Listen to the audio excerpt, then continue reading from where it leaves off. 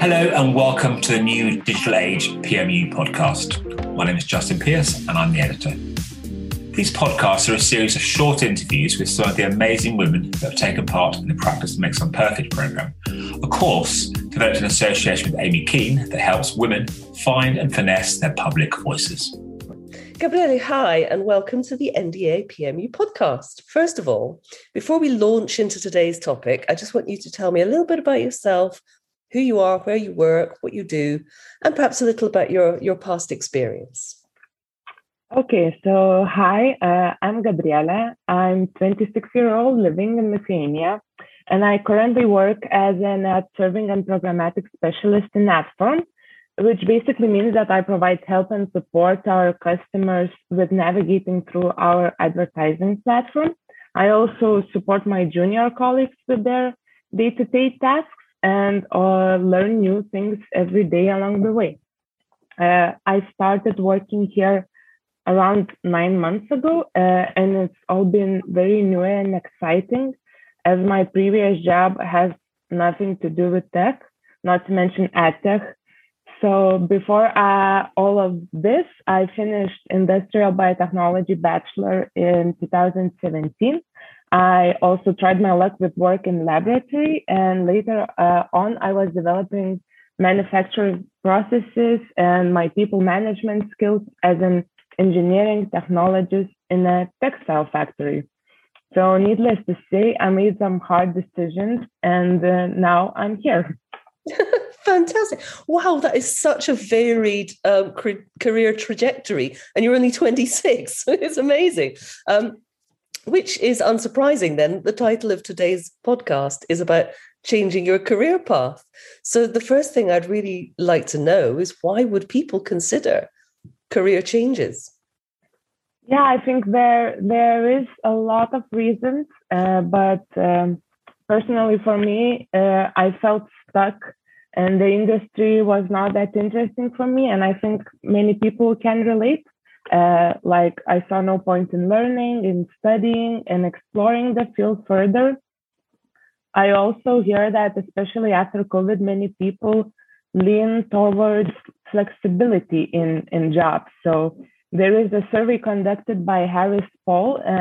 They asked 903 workers around, and half of them want to make a career change, and flexibility remains a top priority for them.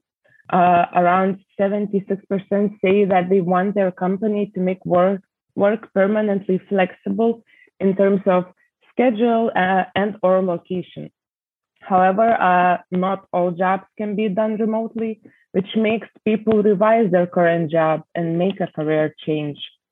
Also, I think that money is a very important factor in our lives, and people always want to increase their income. If they see that there is no chance of that in their current field, current job, another industry can give this opportunity. And maybe just a simple reason, it can be your mental or physical health. Like if you cannot carry bricks around because of your back, I think it is needed to change a career. Fantastic. I mean, obviously, this is clearly drawing on some of your experience, and you've gone from now, if I understand it, is biotechnology and manufacturing. Is that right? Industrial technology? Yeah, at first it was more like chemistry, work in a lab, biotechnology. Then I went on to the textile, which kind of relates to chemistry a little bit. But so it was manufacturing processes, technologies, and now it's tech. So not tech exactly, as I'm just working in support, but I don't think that it's my last career change in that way, because I'm still looking forward to learning something new and to find the one passion I really need to do. So, I mean, some people would obviously say these are very different scenarios that you've been in, but what would you say were the transferable skills, the thread that you can bring through all of those very different on the surface careers? Yeah, I think your soft skills can be transferable for sure. How you communicate with people, how you deal with problems and stuff. I really think that it helped me in my career change. How I got to the problem solving. While I was working in a textile factory, I had to meet different people and talk with them about their plans for work and like conduct interviews and stuff. And I think that these kind of personal skills can be easily transferable to another job. And I for sure am using it today. Fantastic. I mean, transferring soft skills, it's one of those things that is not easily teachable. So you can't really, I mean, well, while we pick it up, I think, at school and university, it's the courses for soft skills really aren't there compared to teaching biology and chemistry, etc. There was a sense that, you know, in generations past, you should pick a job or a career path and stick to it. Do you think now having a more portfolio approach to careers, you know, picking and different roles is actually a better way of acquiring those soft skills? And if so, why? Yes, I totally agree. I think research is the thing you need to do before you decide on the career. And maybe as you have to pick a career, pick a university, pick a industry at such a young age, you don't know what's out there actually. So yeah, I think you need to explore and you need to try some jobs just to see if it's the right fit for you. I don't mean that you have to quit your current job right away. You can reach out to people who work as someone you aspire to be. You can ask questions. You can get to know their day-to-day. Also, you can ask around in your own environment. For example, my company has this great opportunity to try working in other departments as an internship, just to see if the shoe fits as a software engineer or sales consultant or product manager or others. So I think it's very needed to look around, to think what could fit you, think of the skills you have, reevaluate your skill sets, and just try to find somebody that gives you joy and doesn't make going to work every day like a chore or something. Definitely, let's not make work like a chore. Do you think, from the perspective of the employer, that they accept these days that people will be with them maybe for a shorter period of time, but actually having a variety of people coming through could be good for them too? I believe that it's a good thing. I believe that if you work through several companies for some time and then go to the new one, the employers should evaluate your skill set, how you went through these kind of obstacles. Maybe you have some marketing skills, maybe you know some chemistry, I don't know, and you can just pull it all together and use it in your new job. I think different experiences can really benefit every day's work, and employers should appreciate that.